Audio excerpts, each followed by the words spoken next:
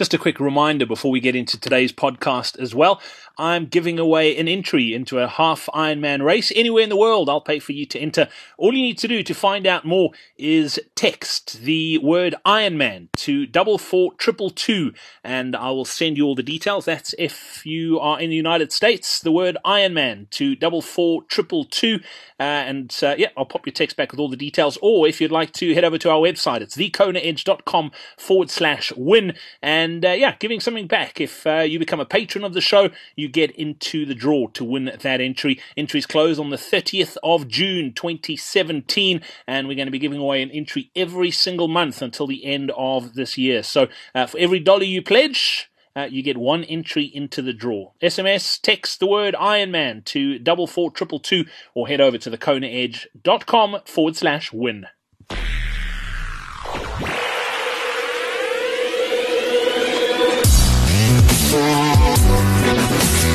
Welcome to the Kona Edge, where you'll discover what the best triathletes in the world do to give them the edge. It is the weekend, as they say in my neck of the woods. Was our weekend? Yep, the weekend is here. Friday edition of the Kona Edge. If you're listening to this as we record it, thank you so much for taking the time to join me today. I hope you've got some good training coming up this weekend. Also, if you're racing, best of luck. Let me know what you're up to. Brad at thekonaedge.com, or you can reach out on Facebook. We've got a pretty active Facebook group. Just head over to thekonaedge.com/Facebook. It'll redirect you straight to that Facebook group. All you need to do is request to join. I'll add you, and let's get chatting. That's thekonaedge.com/Facebook. Coming up on today's episode, we're going to be touching base with the returning guest and my fellow countrywoman. I've been wanting to chat to her for a while. Finally managed to schedule in some time. And, shared a story a couple of weeks ago, and fantastic listen. If you haven't listened to that yet, go back and have a listen to it. But today we're going to be chatting about Desi Dickinson's bike and some of the things she's done over time to improve her performance on two wheels.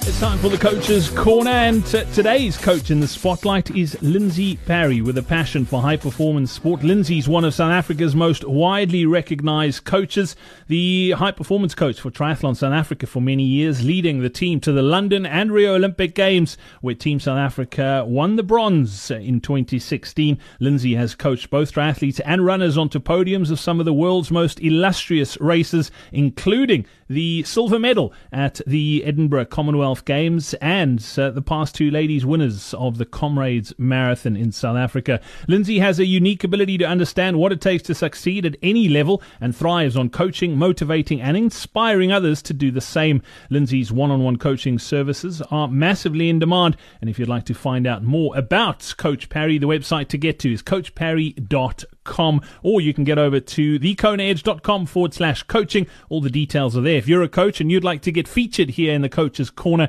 all you have to do is head over to thekonaedge.com/coaching. Scroll down to the bottom of the page. The details are there.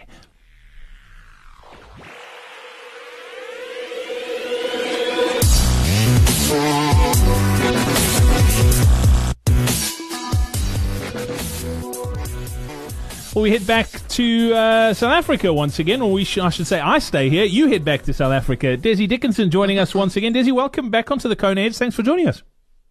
Lovely. Thanks, Brad.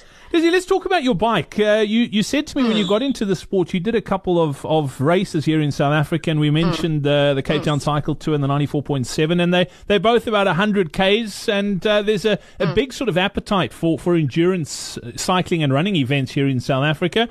Are you a big fan of the long sort of steady rides, or do you prefer the shorter sort of high intensity stuff?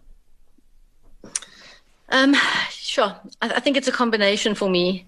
So I do enjoy the long. I must say, when you've completed an Ironman and you've been doing those 5-6 hour rides consistently, you do look forward to shorter. So a nice ride for me is around a 3-hour ride, 3.5 hour ride. I enjoy that. And then the intensity stuff is fun. Hey? So I definitely do a mix of those. If you had to ask me what I prefer, it's probably the last ride before the race where we stop for coffee. But yeah, no, we do. I mean, I do a lot of watt bike sessions. I like to do intervals on the road, and then also the long rides in a group. Is and for me, I love going somewhere. So if I'm going to ride from here to there, and maybe stop there for a coffee, and then the cradle does drive me insane a little bit. Those loops in the cradle, it drives me insane. So I prefer to be out on the road. I'm not particularly scared to be out on.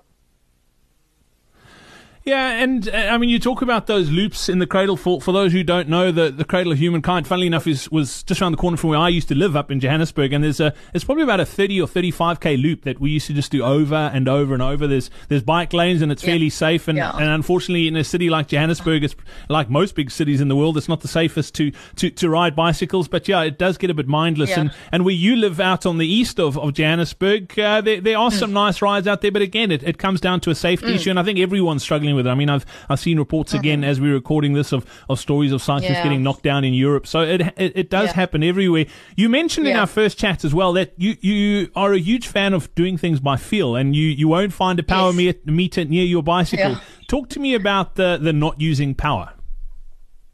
Yeah, so when I say I don't use power, it's probably not on my races and that type of thing, but I do train to improve power on, so I know what my FTP is.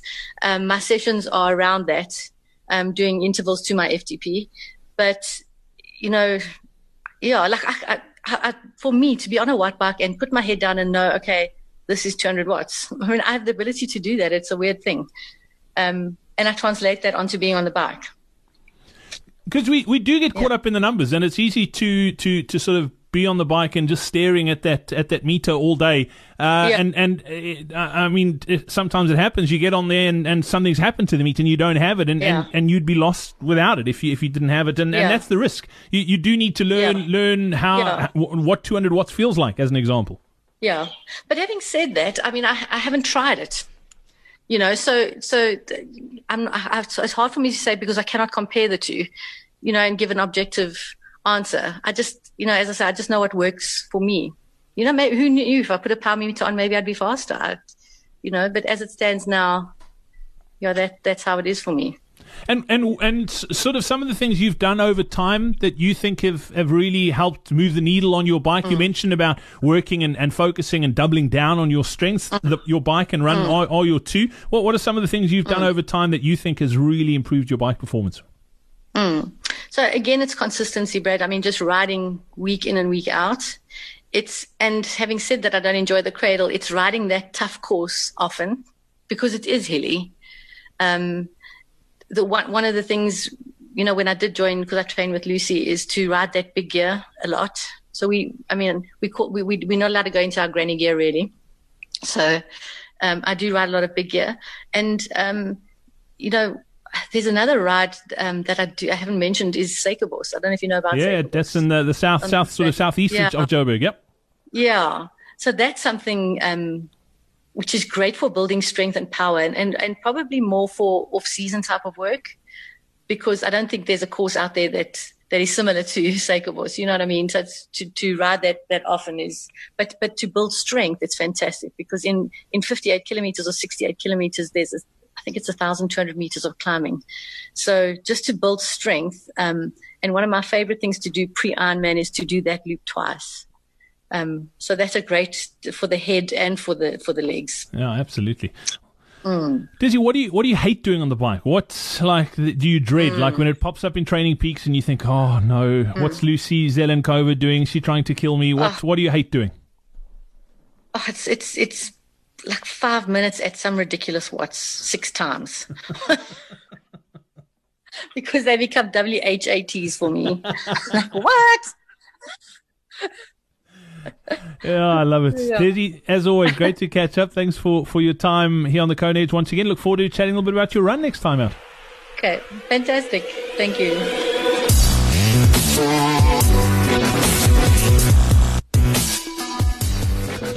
Thanks so much for joining us today here on the Kona Edge, and that's about it. Before I do go, though, A quick Ironman iTunes review for you from it's from Harry Bow 84 in the United Kingdom. It says a lot of useful tips for anyone wanting to get to Kona and is really well hosted. Harry Bow, thank you so much for your kind words, much appreciated, and your 5 stars on the iTunes. And if you haven't left us a review yet, if I could ask you, it's literally like our virtual tip jar, and the more reviews we get, the more iTunes rate us, and the higher they rate us. So when someone types in Triathlon Podcast or Ironman Podcast in iTunes, the more reviews we have, the higher we show up in those search rankings. So you can help out if you've got any sort of value out of this podcast. That's one of the ways you can help us out. Another way you can help us out is becoming a patron of the show. All you have to do is head over to the KonaEdge.com/support if you'd like to lend your support to what we're trying to do here at the Kona Edge and spread the message of the sport we all love so much. So thanks for listening today. Have yourself a great weekend. We'll chat on Monday. Cheers. We hope you enjoyed this episode of the Kona Edge.